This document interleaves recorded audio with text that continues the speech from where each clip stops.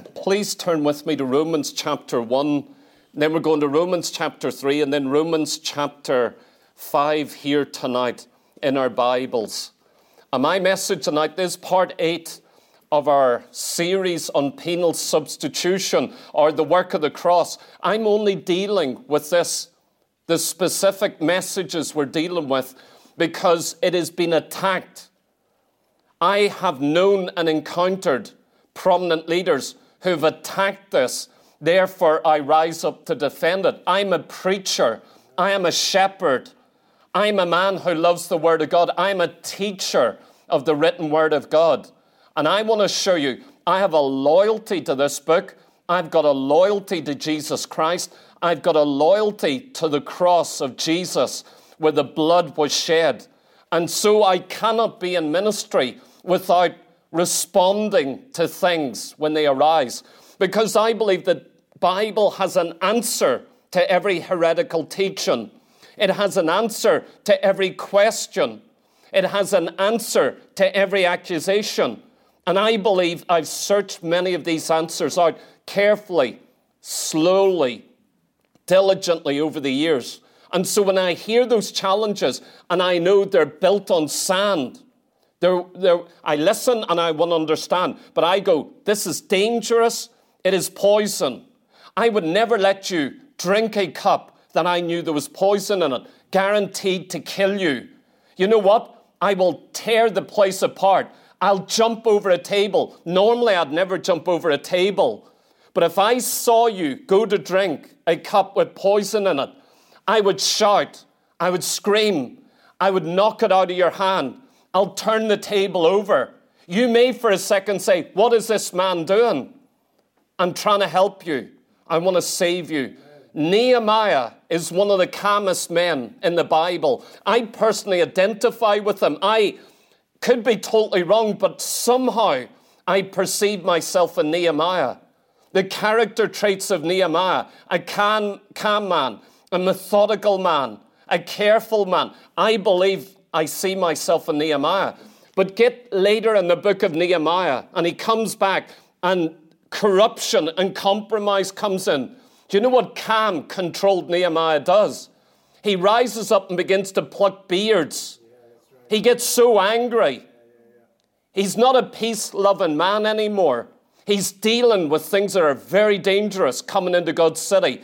And he'll literally pull the beard out. I want to tell you, there's a right time for a Nehemiah to become a man of war. There really is. And I'm not aggressive. I'm not angry in preaching because we've dealt with this. It's beautiful what we're dealing with. It's the truth of God. And so we're coming to this message tonight, part 8. God's wrath satisfied. Reading from Romans chapter 1, verse 16.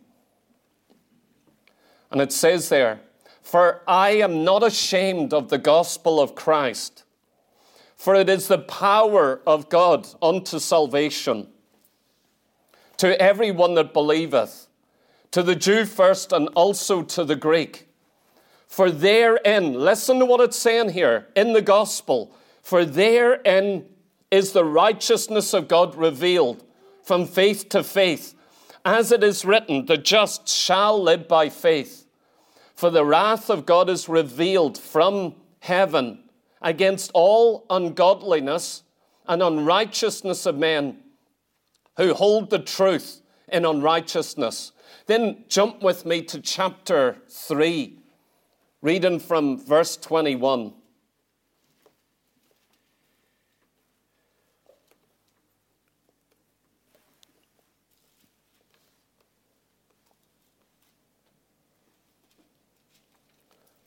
Verse 21.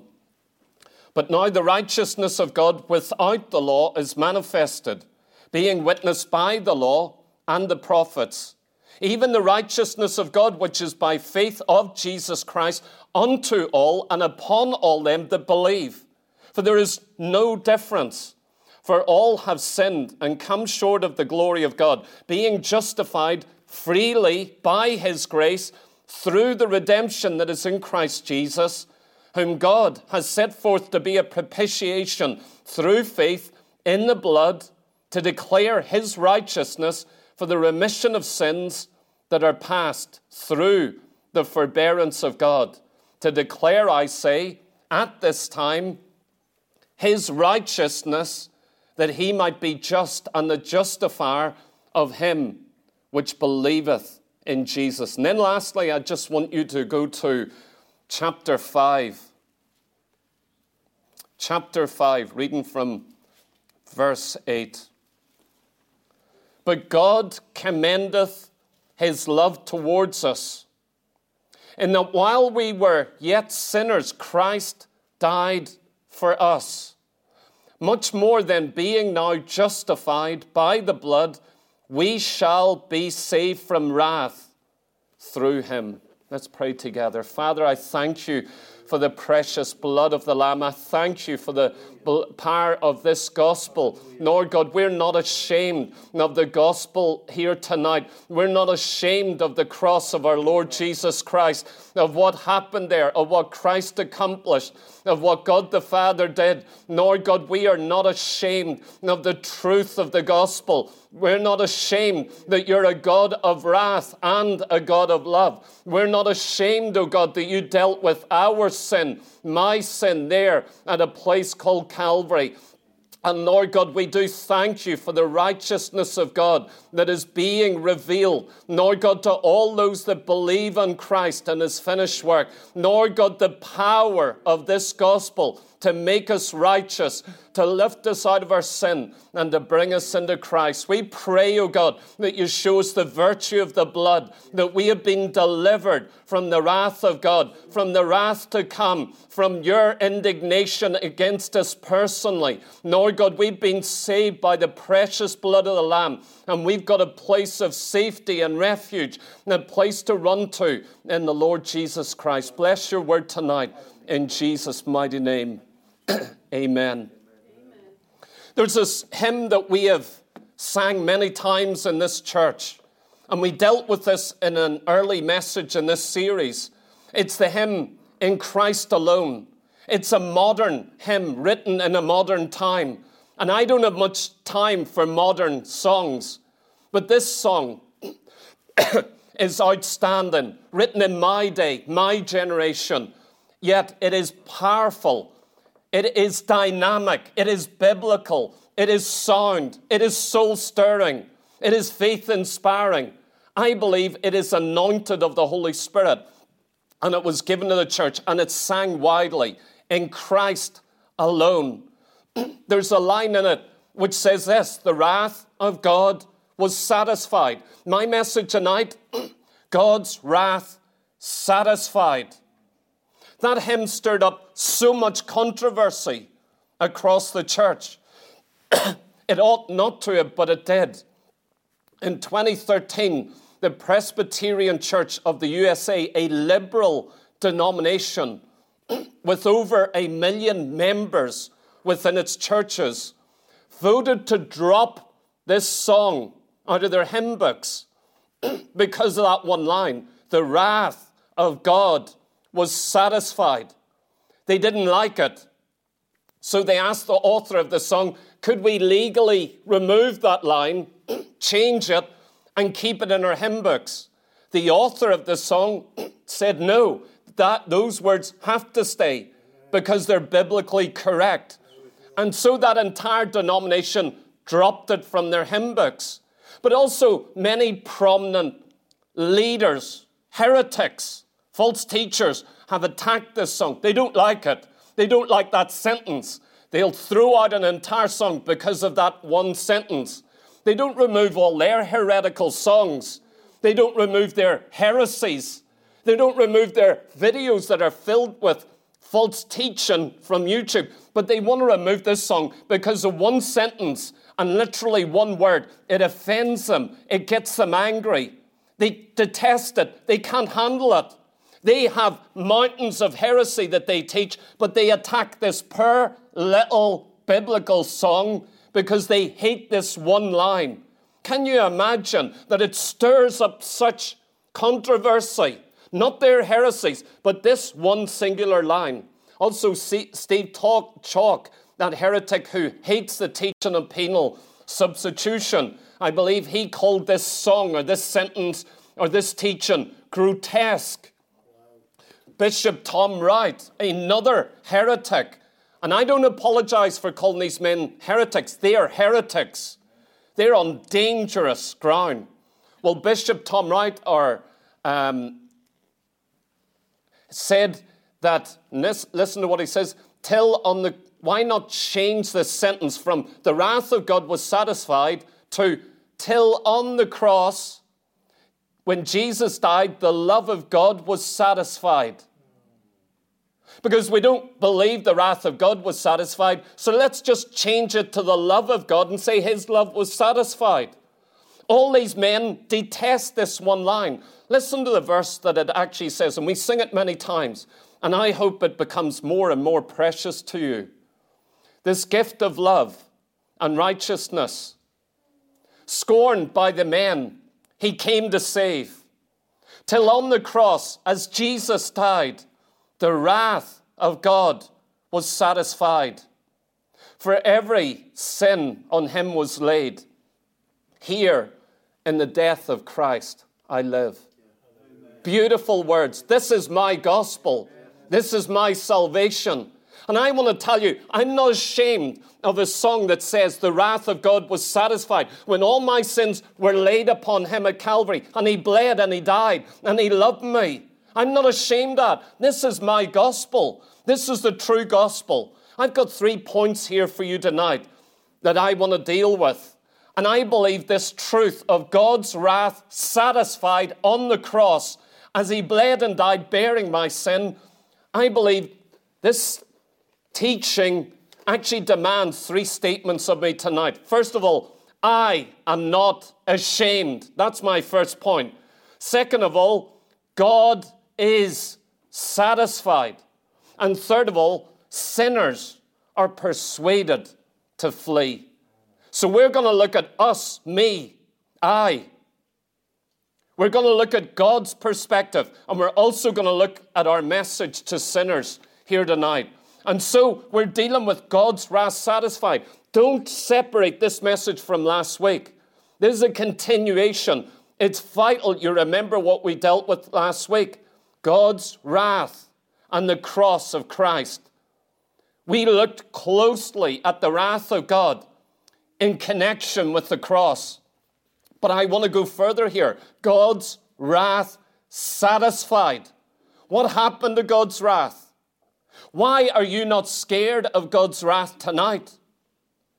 Why is it you could sit here as a friend of God and not an enemy of God? Why is that? It's because God's wrath has been satisfied.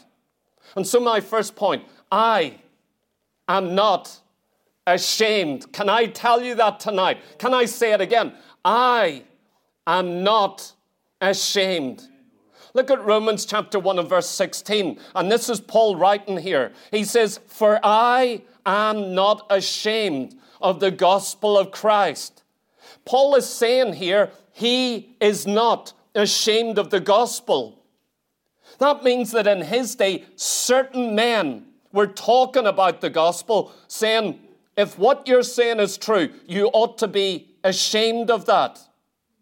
Paul is also saying there are certain men in the church who are claiming to be Christians who are ashamed of the gospel.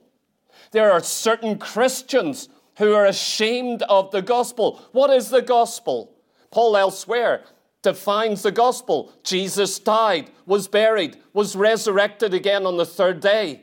Some men try to make the gospel the resurrection rather than his death. They try to pitch one against the other and say, you shouldn't just emphasize the death. Let's emphasize the resurrection. Hold on. The gospel is that he died, he was buried, and he rose again. Don't separate it. This is our gospel message. I don't need to pitch one truth against the other. I believe it all. That he died is the central truth of the gospel. But I don't deny that he rose again. I know he rose again. But Paul here says, his own confession, I am not ashamed. The word ashamed there means to be embarrassed, to go red-cheeked. You're not confident to say, I believe the gospel that Paul is preaching, you are embarrassed. Contained within the Greek word ashamed is another meaning. It means to change or to distort or to disfigure or to twist out of shape. You know what Paul is saying? I'm not ashamed of the gospel. I am not ashamed. I'm not changing it. I'm not embarrassed of the real gospel. I don't feel I have to hide certain things or not mention certain things. I'm not embarrassed about talking about sin or the wrath of God or repentance or about the bleeding lamb. I'm not embarrassed. I don't have to create cunning ideas to explain and justify that I believe this is the gospel, that the Lamb of God hung on a cross and bled and died because of my sin. I just believe it as it is written. And Paul says, I am not ashamed of the gospel of Christ. Listen to what it says in Luke chapter 9, 26. And this is Jesus speaking. Whosoever shall be ashamed. It's the same word. Who is embarrassed and so begins to change things. Whosoever shall be ashamed of me and of my words. Notice that carefully. Jesus is given a warning. Are you embarrassed of me? Something about me? Or my words, my teachings, my message? Are you ashamed? Are you embarrassed so you begin to disfigure it or change it, add to it or take away from it? Are you embarrassed of the gospel? Jesus tells you what happens to those who are ashamed of the gospel, ashamed of my words. Of him shall the Son of Man be ashamed when he shall come into his glory, and in his Father's, and of the holy angels. So here's Jesus saying, if you're ashamed of my words, of me, I'll be ashamed of you on that day. I won't want to have any identity with you. If you stand off going, I don't want to be identified with some truth of the gospel. I don't like to talk about judgment or wrath or hell or repentance. You know what Christ says? I'll be ashamed of you. I won't want to identify with you on that day. You don't want to identify with my words now. You're ashamed of me now. I'll be ashamed of you. You know what? I'll be embarrassed to be identified with you on that day. Do you realize Christ that's his heart? You're ashamed of me? We've got cowards in the church of our day. Cowards. And you know what Christ says? I will be ashamed of you. I don't want to be identified with cowards who can't stand up and say, I am not ashamed of the gospel. If you're actually embarrassed of the gospel, he'll be embarrassed of you. If you say, I don't want to be identified publicly, I don't want people making fun of me or attacking me or accusing me, so I'll just stay quiet. He says, I'll be ashamed of you in that day. I'll go, I don't know them. Father, I don't know them. Father will say, do you know this one? Haven't got a clue who they are. But Lord, sure, I prophesied in your name. I used to sit around the Lord's table. I used to love the teaching on Sunday mornings. Son, do you know him? Nope, don't have a clue who he is. I never, at any time or in any way, had any intimate fellowship with him. Come on, Lord, you know me. I don't know you. You're a stranger to me. And so we see here, this is the first thing I'm dealing with about the cross. And all that we have said about the cross, what Christ's done there, bearing our sin, that the Father actually laid our sin upon him and actually punished him instead of us. I'm not ashamed of that. I'm not justifying it. I am not ashamed of the gospel. This is the gospel that Christ died for sinners, of whom I was chief, I want to tell you. And so Christ gives this serious warning. Look again in Romans chapter 1, verse 18. This is a very important verse in the latter part of it. It talks about certain people who hold the truth in unrighteousness. It's talking about certain men in the church who hold the truth. They hold the truth. They have the truth. They know the truth. But it says they hold the truth in unrighteousness, in a wrong way. Do you know certain men have the truth? They're preachers, they're teachers, But how they hold the truth is an unrighteous way. Do you know the word hold there doesn't mean just to hold in the hand. The word hold there means to suppress, to hold down, to press down, to hide. It's the same men who Paul is talking about. There's some who are ashamed of the gospel. And then he goes on to explain this, who hold the truth in unrighteousness. They suppress it. They conceal it. They cover it. They're holding the truth in unrighteousness. You know, one of the great mysteries I can't comprehend, and I'm sure you're the same. I can't understand men who are preachers, reverends, pastors, leaders in the church, and yet they don't believe the Bible. They don't believe in eternity. They don't believe in heaven and hell. They don't believe Jesus is coming again. But they have the uniforms on, the titles. They preach about Jesus. They can't claim to believe in him, but they destroy the truth of the Bible. I do not understand them. I would rather be in a bar stool. I would rather be in a cesspit of sin. But what would make a man stand in the house of God who doesn't believe this, but under the veil of righteousness to hold God's word? And so Paul's saying there are men concerning the work of the cross, what Jesus done on the cross. They are ashamed of it. They distort it. They're so embarrassed about it, they have to change it. They don't like how it's written. They don't like what Jesus done on the cross. They don't like what the Father done to the Son. So they distort it. They hold the truth in unrighteousness, with wicked motives, with ideas in their mind. They are embarrassed of Jesus. You know what's going to happen to them? One of these days, Christ is going to be embarrassed of them. Paul gives 3 reasons why he's not ashamed of the gospel here. 3 clear reasons why he doesn't change it. 3 very good reasons why he holds it in righteousness. He holds it forth. He holds it publicly. He proclaims it openly. He doesn't suppress it or hide it. He doesn't distort it or change it. He doesn't hinder it. Remember what he said? He said, if your gospel be hidden, it's hidden to those that are perishing. If you keep your gospel hidden, men are dying without the answer. So he gives 3 reasons here why he's not ashamed. He's not going to change the gospel. Number 1 is in verse 16. For it is the power of God unto salvation to everyone that believeth, to the Jew first and then to the Greek. So that's the first great reason he's not ashamed. The real gospel of what God the Father and what Christ done on the cross, what happened there, it is the power of God. If you believe the truth, that's why Paul says, I'll never change this. I want to tell you exactly about the bleeding lamb. I want to tell you the blood was shed there. I want to preach to you, put faith in the blood, that Christ bare your sin on the cross, that he took your place. You know why? I don't want to change that simple message, because when you believe it, there is a power in it to change your life. It's the power of God unto salvation. The word power there is the word dunamis, used in Acts chapter 1. Dunamis. It means supernatural, life-changing, miraculous power. It's not natural power. It's not the strength of man. This is a power of God. Dunamis comes from God. And so he's saying here, the real message of the cross is the power of God. Those who believe the real message.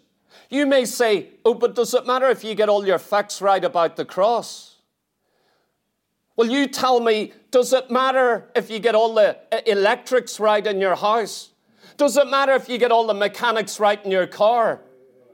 Does it matter if all the guy flying your plane knows what he's doing?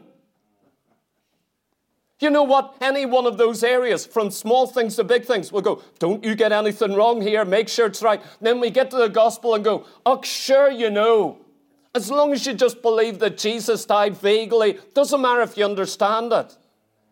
I want to tell you, it is the power of God unto salvation. It does matter. Amen. It does matter whether he took my place or not. It doesn't matter if he bore my personal sins. It doesn't matter if God poured out his wrath on the cross instead of upon me. It does matter.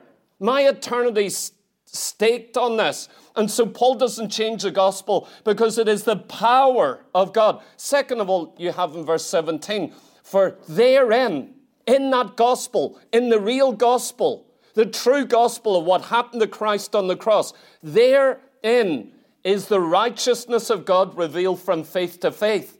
And so you need to get the gospel right, because in the real gospel, it's got the power of God to change your life. Second of all, in the real gospel, the righteousness of God is revealed, not of his character, not that he is righteous, not that he does righteous things, but his free gift of righteousness that he gives to you to make you righteous, to make you justified, to make you forgiven, to make you perfectly holy before him. The real gospel carries it within it the gift of righteousness, which is given unto you freely, that becomes your possession. Saints of God, this is the real gospel. That's why I want to preach the cross correctly. I want to understand it correctly, because when you understand the cross, you suddenly realize the gift of God's perfect, absolute righteousness becomes your gift, your robe of righteousness. It becomes yours. But notice thirdly, verse 18, there's a third reason why Paul does not change the gospel or is not ashamed or embarrassed about proclaiming it openly. In verse 18 it says, for the wrath of God is revealed from heaven against all ungodliness and unrighteousness of men who hold the truth in unrighteousness. Do you see that he's saying here? This is a third reason he doesn't change the gospel. He'll not fiddle with the gospel. He'll preach it even if men think he's a fool. He doesn't allow his own learning and wisdom to begin to change the words of the gospel, because Christ said, you better not be ashamed of my words and how I define the gospel. You see, this is something very important. I am not ashamed of the gospel. I will not change it. You know why? Because there is the wrath of God. This is why I dare not get the gospel wrong. This is why I must preach it as it's given to me. This is why I've got to preach Christ crucified upon the cross, the bleeding lamb, and that God's wrath is satisfied on the cross. Why? Because there is such a thing as the wrath of God. It's going to be revealed from, it's the wrath of God here. That's what he's talking about, the wrath of God. It's the wrath that God is going to pour out. And it actually says it's going to be revealed from heaven. It's in heaven now. That's going to come from heaven, from God himself. Against who? It's going to be revealed against all ungodliness and unrighteousness of men who hold the truth in unrighteousness. Any Christian claiming to believe this gospel who suppresses the gospel, adds to it, takes away from it, you're in serious trouble. Do you know there's 3 warnings in the Bible, at the beginning, in the middle, and at the end, saying if you add to this word, or if you take away from this word, I don't want to play. It says, you're damned, you're in serious trouble. Saints of God, we need the fear of God upon us, that we don't change anything. And so these 3 things, Paul is not ashamed of the gospel. He will not change it. He's not embarrassed about any aspect of the real gospel, because it is the power of God, the righteousness of God is revealed through it, and because the wrath of God is going to be revealed against anyone who plays around with this gospel. And so Paul says, I'm just preaching the gospel. I don't care if you think I'm intelligent or not, or wise and intellectual. I don't care. But I've got to preach the truth of it simply, boldly, publicly, because there's power in it to change your life. It says in 1 Corinthians chapter 1 and verse 18, for the preaching of the cross is to them that perish foolishness. Now the preaching of the cross there, that word preaching means the message of the cross. of what happened on the cross, the message, the preaching, the word, the teaching of the cross, the message of what Jesus done on the cross. Paul said it in his day, for the message of the cross is foolishness to them that perish. Those that are perishing in their sin, those who don't believe in what Jesus done on the cross, when you give them the real, clear message of the cross, they say that's foolish. It's illogical. We don't see it. We don't get it. It makes no sense. It's stupid. Do you know what I've heard with these men in the church who attack penal substitution? Christ bleeding, dying for me, a sinner. These are preachers and pastors and prophets in the church with reputations. Do you know what they do? They hold up penal substitution and go, we don't understand it. It's illogical. We don't like it. They're ashamed of it. They stand aghast at it. They say it's foolish to say that Christ died in our place. It's foolish to say that he suffered the wrath of God at Calvary. They say it's horrible. We detest it. What a horrible thing. See, Paul was dealing with this 2,000 years ago. But he says, but unto us which are saved, it is the power of God. So the message of what Christ done on the cross, they are saying it's foolish. Paul is saying, but to us that have experienced it, it is the power of God. When you know what Jesus has done for you on the cross, it is the power of God. There's dunamis there. There's life-changing power. I'm a different person because I believe he bled for me and he died for me on a tree at Golgotha. It also says, just a couple of verses later in verse 21 of 1 Corinthians 1, it pleased God by the foolishness of preaching to save them that believe. It actually pleased God. It satisfied God to choose the simple message, the teaching of what Jesus done on the cross. That's the only way for a man or woman to get saved. And it pleased God to do that. So God chose not just the act of preaching, the message of the cross. He chose the simple, vile, ridiculed, foolish message as the only means of salvation, of his son hanging between heaven and earth, bleeding and dying for the sins of the world. God chose that. He knew it pleased him, but men think it's foolish. Again, it says in verse 23, but we preach Christ crucified, unto the Jews a stumbling block, and unto the Greeks foolishness. Now look at it. The Jews who were all around Paul, this is his culture. They were experts in the scriptures, in the word of God, in the prophecies of the Bible. But they said this message of Christ crucified, preaching about Christ being crucified on the cross, of what actually happened there. It actually says here, Paul says, it's a stumbling block to them. It's the Greek word scandalon, or scandal. Do you know what he's saying to the Jews? When you preach about Jesus dying on the cross, it's a scandal to the Jew. They're scandalized by it. I don't want to touch it. I'll be scandalized. I'll be trapped by it.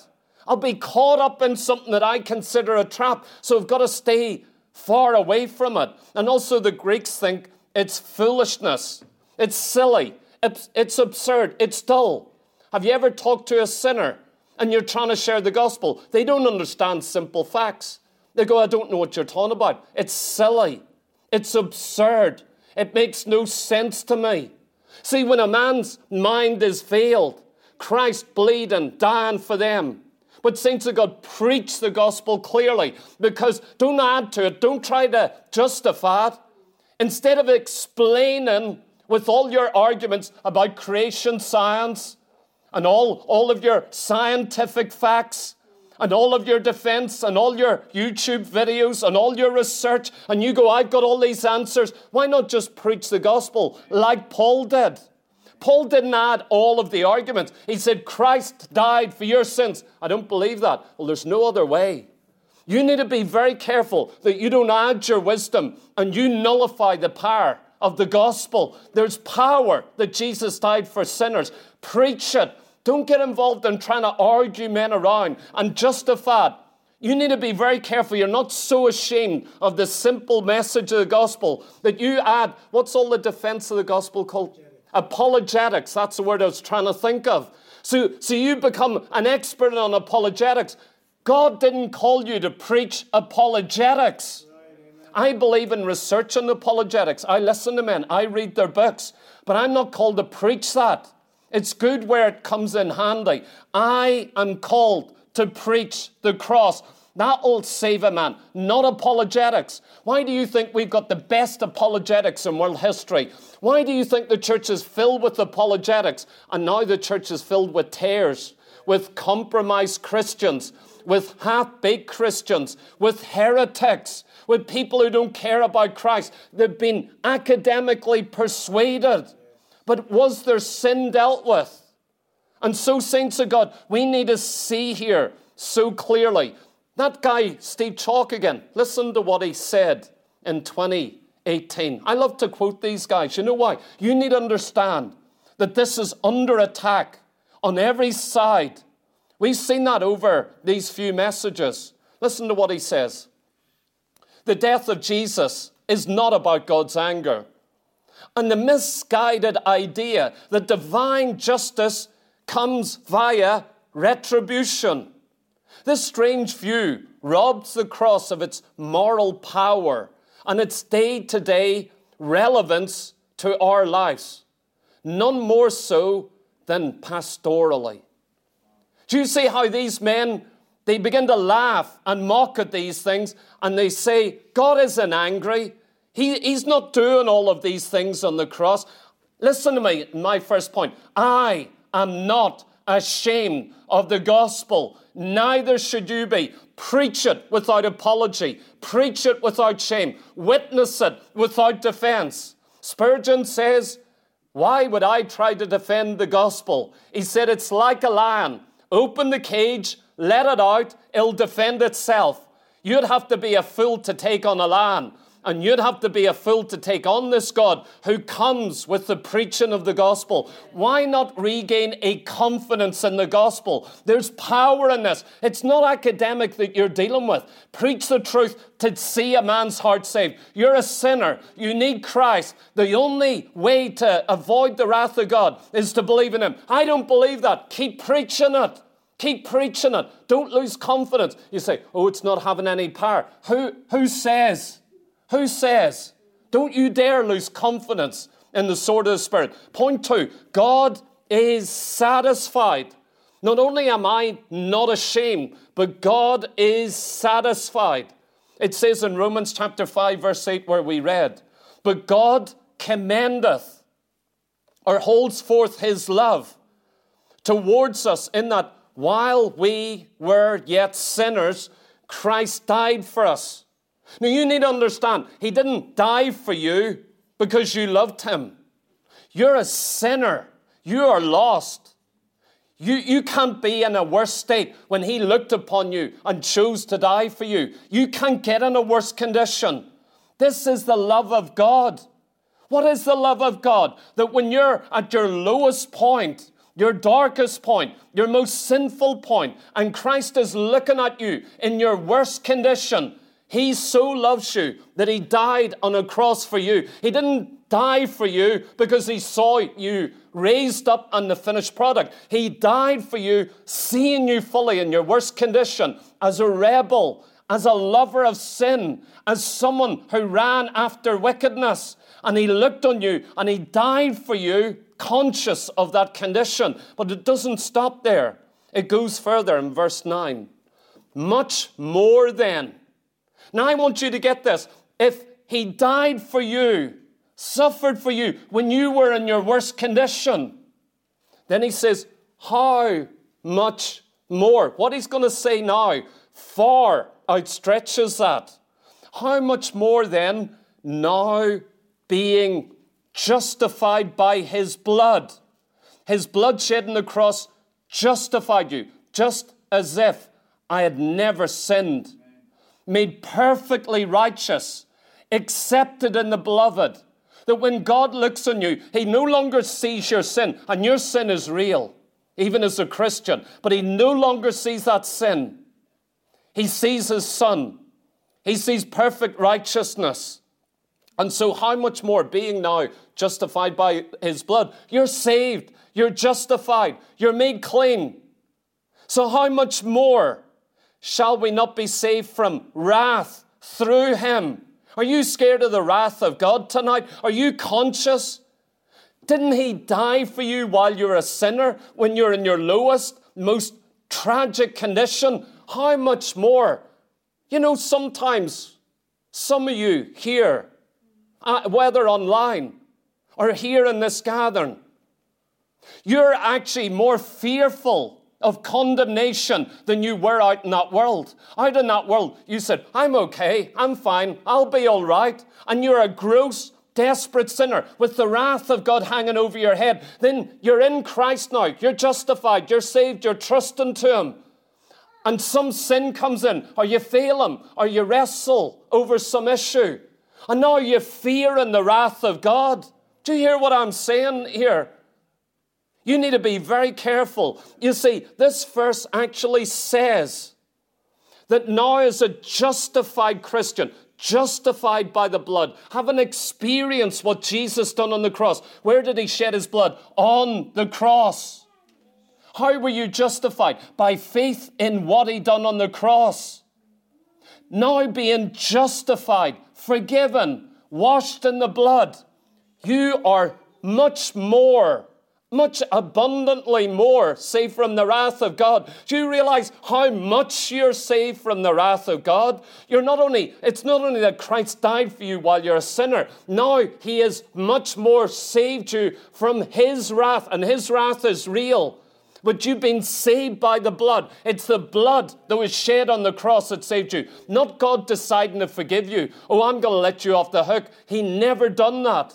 It was the message of the cross. It was the work of the cross. It was the blood of the cross. It's what Christ done on the cross in those 3 hours.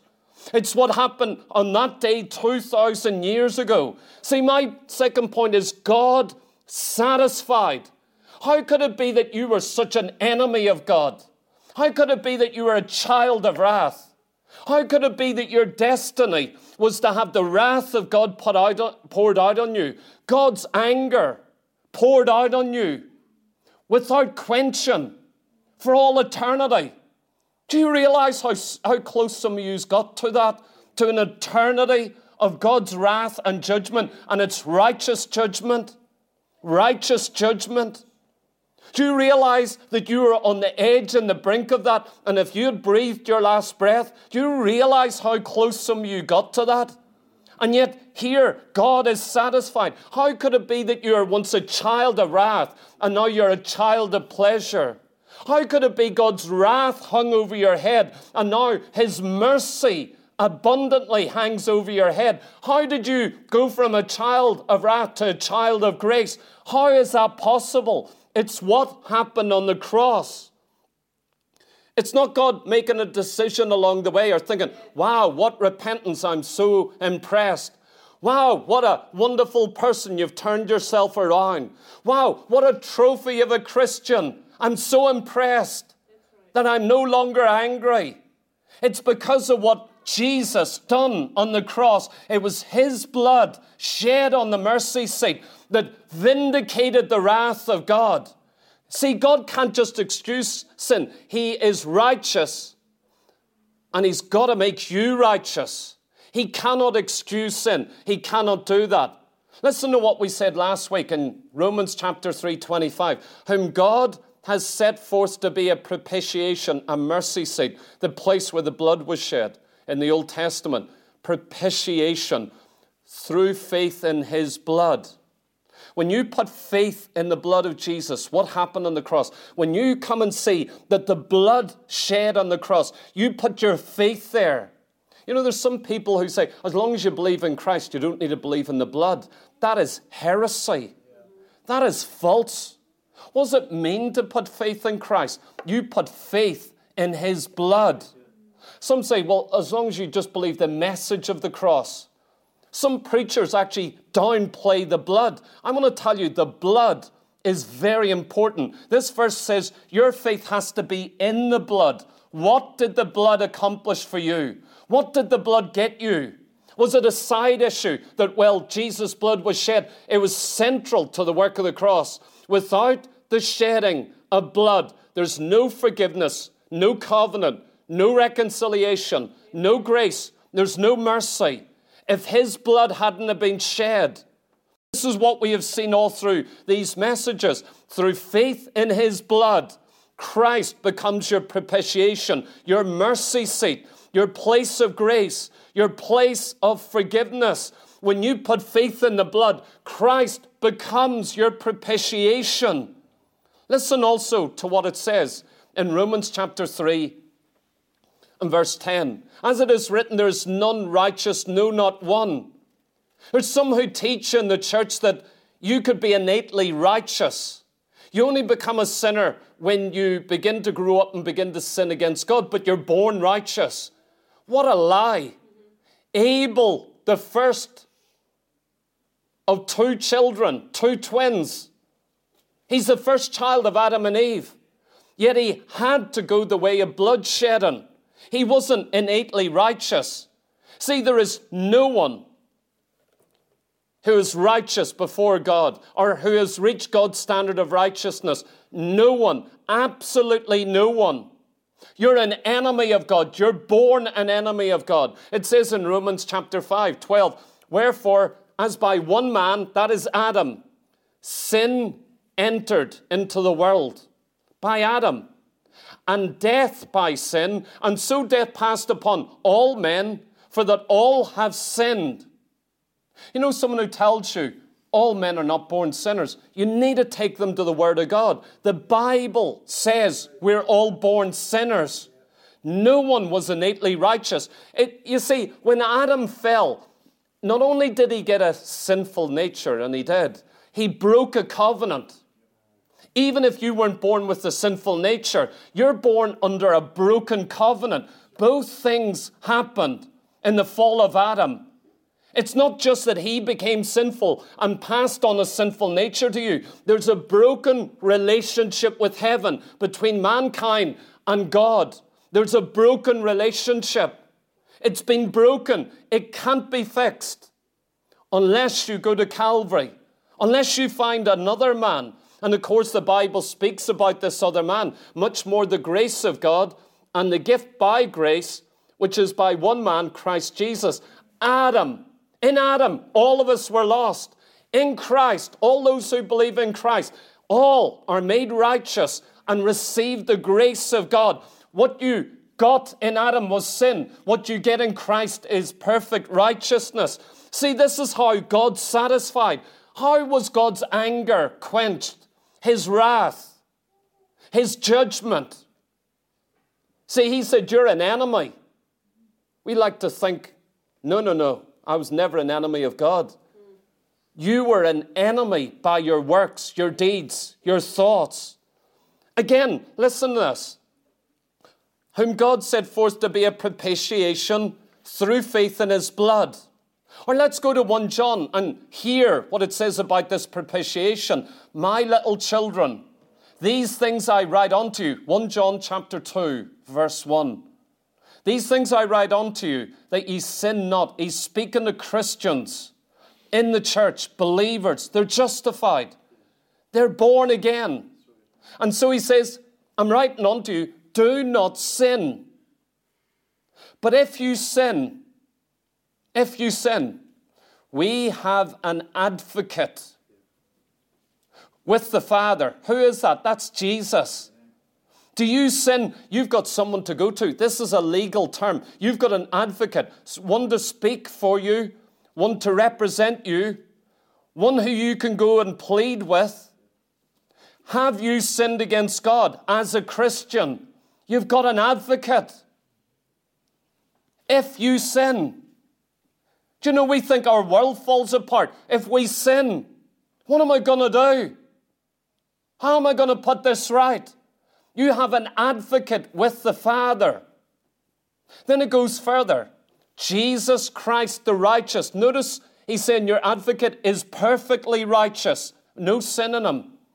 Then verse 2, and he is the propitiation of our sins. And not ours only, but also the sins of the whole world. So he's saying, even as a Christian, if you sin, go to your advocate. He is perfectly righteous. He is your propitiation. He's your mercy seat. That's where you find mercy. That's where you find the blood. That's where you find cleansing and forgiveness. Go to him. And you know what? He's the propitiation for our sins, Christians. But not for ours only, the entire world. Look at Jesus Christ. He is the propitiation. And you know what? Anyone can go to him to be forgiven. Saint or sinner, go to Jesus. Go to the one who's perfectly righteous. Again, it says in 1 John chapter 4 and 10, herein is love. Not that we love God, but that he loved us. This is love. It's not all about you loving him. You only love him because he loved you. His love is the source of any love in our hearts. And he says he loved us and sent his son to be the propitiation for our sins. Do you see how important this teaching of Christ being your propitiation? How important in Romans and in 1 John. You've got to realize God so loved you, he made Christ your propitiation. This is how he showed you his love. Christ died for you. He become your propitiation so that if you ever sin, you come there. This is the only place in the world. God never just forgives sin. He'll only forgive it at a place called Calvary because of Christ's death, because of what happened there. That's the only way. Do you remember what John the Baptist preached concerning Christ? Behold the Lamb of God, which taketh away the sin of the world. Do you know before that he preached the wrath of God? Who's warned you to flee from the wrath to come? He went preaching repentance. A judgment day is coming. God's going to lay the axe to every tree, every sinner, every rebel, every wayward person. God's going to lay the axe and then cast you into hell. He preached repentance.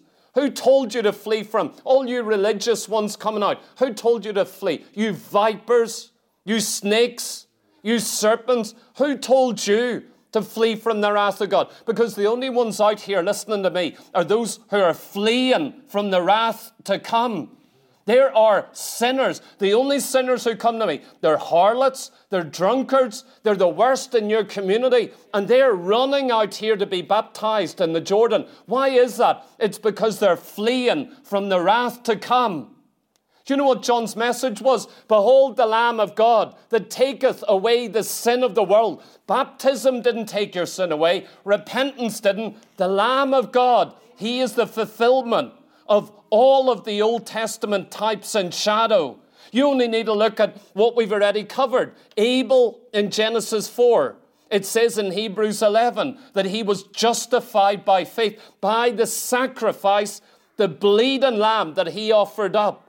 He was justified. John is encompassing all this. Exodus chapter 12, the Passover lamb. Leviticus 16, the goat with the hands being laid on the goat, transferring all of the sin onto the goat. And Aaron shall lay his hands upon the head of the live goat and confess over him all the iniquities of the children of Israel and all their transgressions and all their sins, putting them upon the head of the goat, and shall send away that goat by the hand of a man into the wilderness. And the goat shall bear upon him all the iniquities unto a land not inhabited. It says in John chapter 19, verse 30, when Jesus therefore had received the vinegar, he's hanging on the cross. Notice it tells you a fact. After, when, therefore he'd received vinegar, he said, it is finished. What's so important about him receiving vinegar before he says it's finished?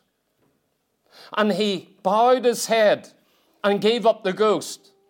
Do you know Christ's death wasn't natural? He had two men either side of him. Jesus is a strong man, a young man, 33 years old. He is being crucified. Do you know the guards were shocked? That's why they stuck a spear in his side. He shouldn't have died that quickly. It's not normal. This is a slow, lingering death. You don't want a man to die after 3 hours.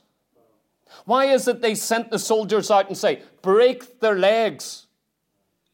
Done it on the other two. And as soon as they broke their legs are broken. They suffocate immediately. They're going to die within moments.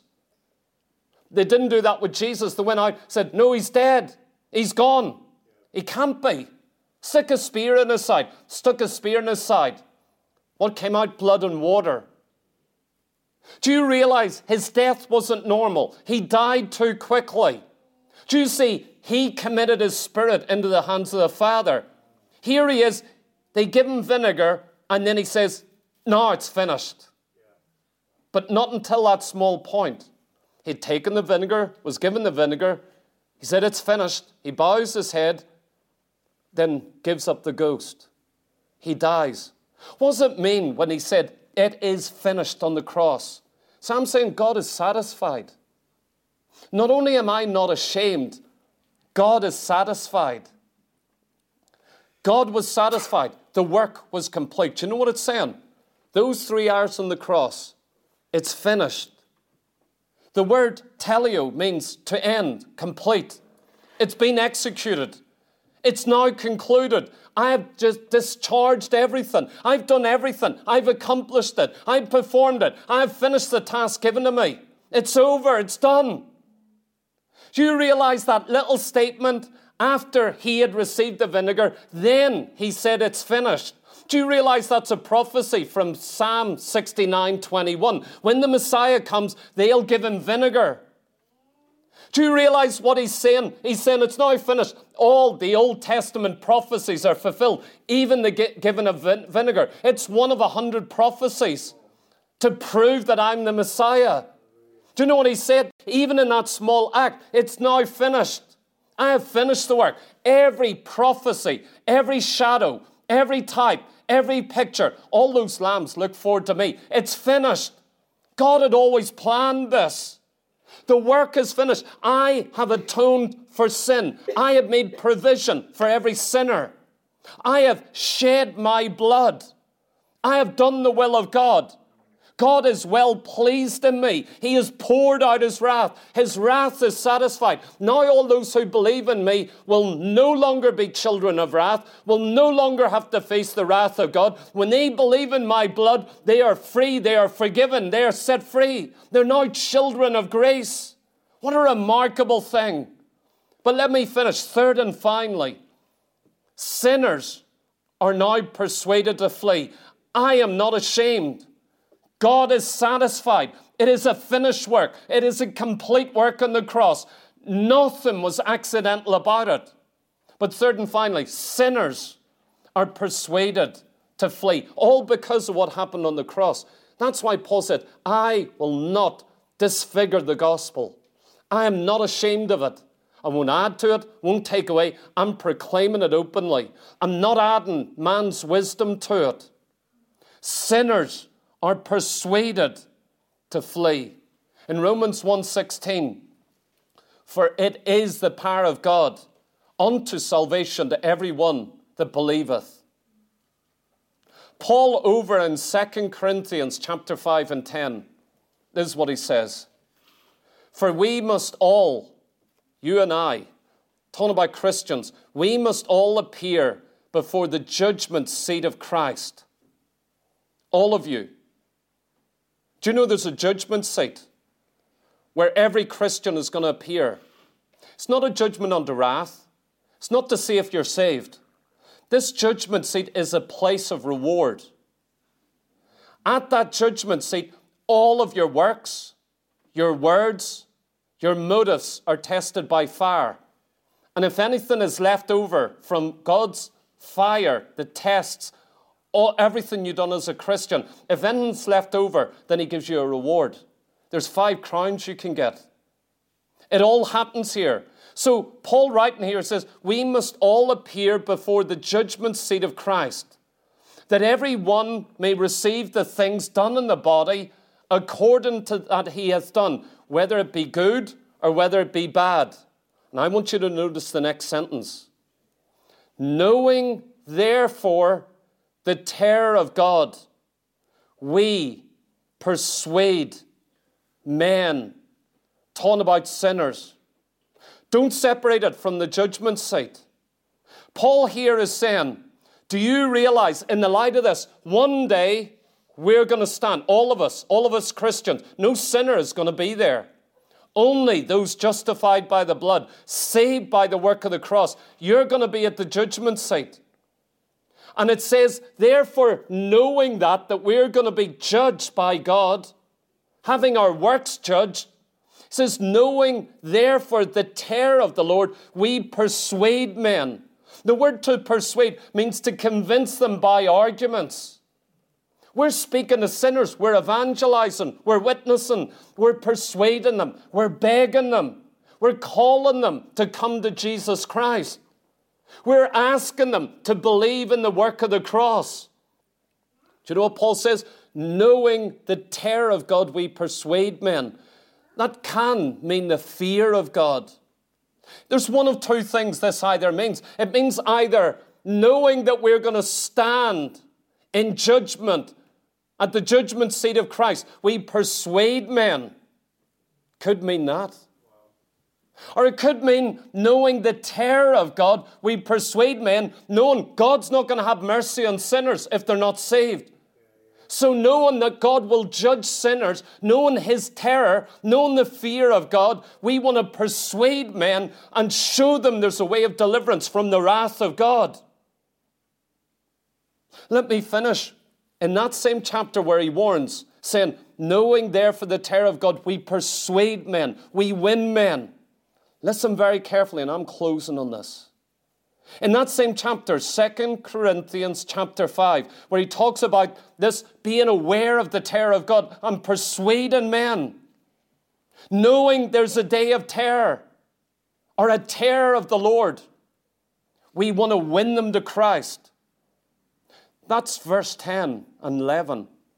But in verse 20, we're going back to our first message on this penal substitution I preached the very first night. Listen carefully as we close.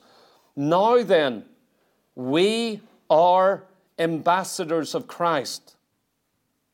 We're ambassadors. We're representatives. We have been sent with a message from Christ to sinners. You are God's ambassador in this earth. He's not going to send an angel to evangelize anyone in this city. He's not going to do that. It's very rare that an angel's visited a Muslim. Very rare. I haven't heard of one person receiving the gospel through an angel in Limerick. Not one. So he says, now we are ambassadors, as though God did beseech you by us. Look at this. When you become God's ambassador, you're reaching out to persuade sinners. You now represent God. He sent you. He's made you an ambassador of this message of the cross. And he says, when you beg men, it's like me begging men. That's what it's saying. We pray you in Christ's stead, be reconciled to God. That's what you're begging men. You know what you're doing with sinners? You're begging them, beseeching them, pleading with them to be reconciled to God. That's your message. You remember what the word reconcile means there? Listen carefully. I'm going to be finished in 2 minutes. The word reconcile is used 5 times here. It means to be restored. You're talking to a sinner. You're a Christian representing God. You're preaching the message of the cross. And you're begging them to be reconciled to God. It means to be restored, to exchange. That's what the word reconcile means. To change mutually, or an agreement together to change places. You're preaching what Jesus done on the cross, and you're begging them, why not exchange your possession with Jesus Christ? where he bears your wrath, your sin, your judgment, and you take up his position of perfect righteousness. Why not exchange? That's what the gospel you preach does. You're presenting Christ's position to them and saying, Christ bare your sin on the cross. And so it says, you're to do that with sinners. You ought to be begging them, beseeching them, be reconciled, exchange places with God himself. For he hath, and this is it, this is your message of reconciliation. For he, that is God, hath made him, Christ, to be sin for us, who knew no sin, that we might be made the righteousness of God in him. Do you realize what I've just said here? This is why I'm not ashamed of the gospel. God is satisfied with the work of Christ. There's nothing else to present to a sinner than what Christ done on the cross. You've got nothing else to preach to them but what Christ done as a penal substitute, the sinner's substitute, the bleeding lamb, the only sacrifice. You present him. You beg men, will you not change places before it's too late? You beg them, flee from the wrath to come. Run to the mercy seat. There is forgiveness. There's mercy. Run while you can. Because you know what? You're a child of wrath, and God's judgment will come on you, and hell is real, and the wrath of God being outpoured is real. And it says there in verse 19, to wit, that God was in Christ, reconciling the world unto himself, not imputing their trespasses unto them, and hath committed unto us the word of reconciliation. Never preach the gospel without preaching the bleeding lamb. You have no gospel apart from Jesus dying in the place of sinners. It is the power of God. This is God's only answer. God is satisfied with it. I am not ashamed of it. And you know what? This is our message, and it's a powerful message to persuade sinners to flee from the wrath to come. Run from your sin. Flee the wrath of God. Flee the terrors of hell. Flee the judgment. Run to the bleeding lamb. Run to Calvary, and you will find forgiveness. You'll find mercy. You'll find reconciliation. And you're going to find that Christ exchanges with you, and you're made perfectly righteous. You're made right in the sight of God. Saints, this is the gospel of the Lord Jesus Christ. And you know what? This is why I can call this message tonight, God's wrath satisfied. Anyone who laughs and says, we don't believe the wrath of God was poured out in Calvary, then I want to tell you, God's wrath one day will be poured out upon you, because I know only one means of being saved from the wrath of God, and it's on the cross, and it's what happened in those 3 hours through the blood of Jesus being shed. Will you pray with me tonight? Father, we thank you for the finished work of the cross. It wasn't our work, nor God. I thank you. It's so real that the righteous judgment of God was satisfied. We are not ashamed of the gospel. We're not disfiguring the gospel. We're not adding to the gospel. We're not suppressing the gospel. We're not changing the gospel. We're not obscuring the gospel with all our wise arguments and debates and answers, but we preach Christ and him crucified.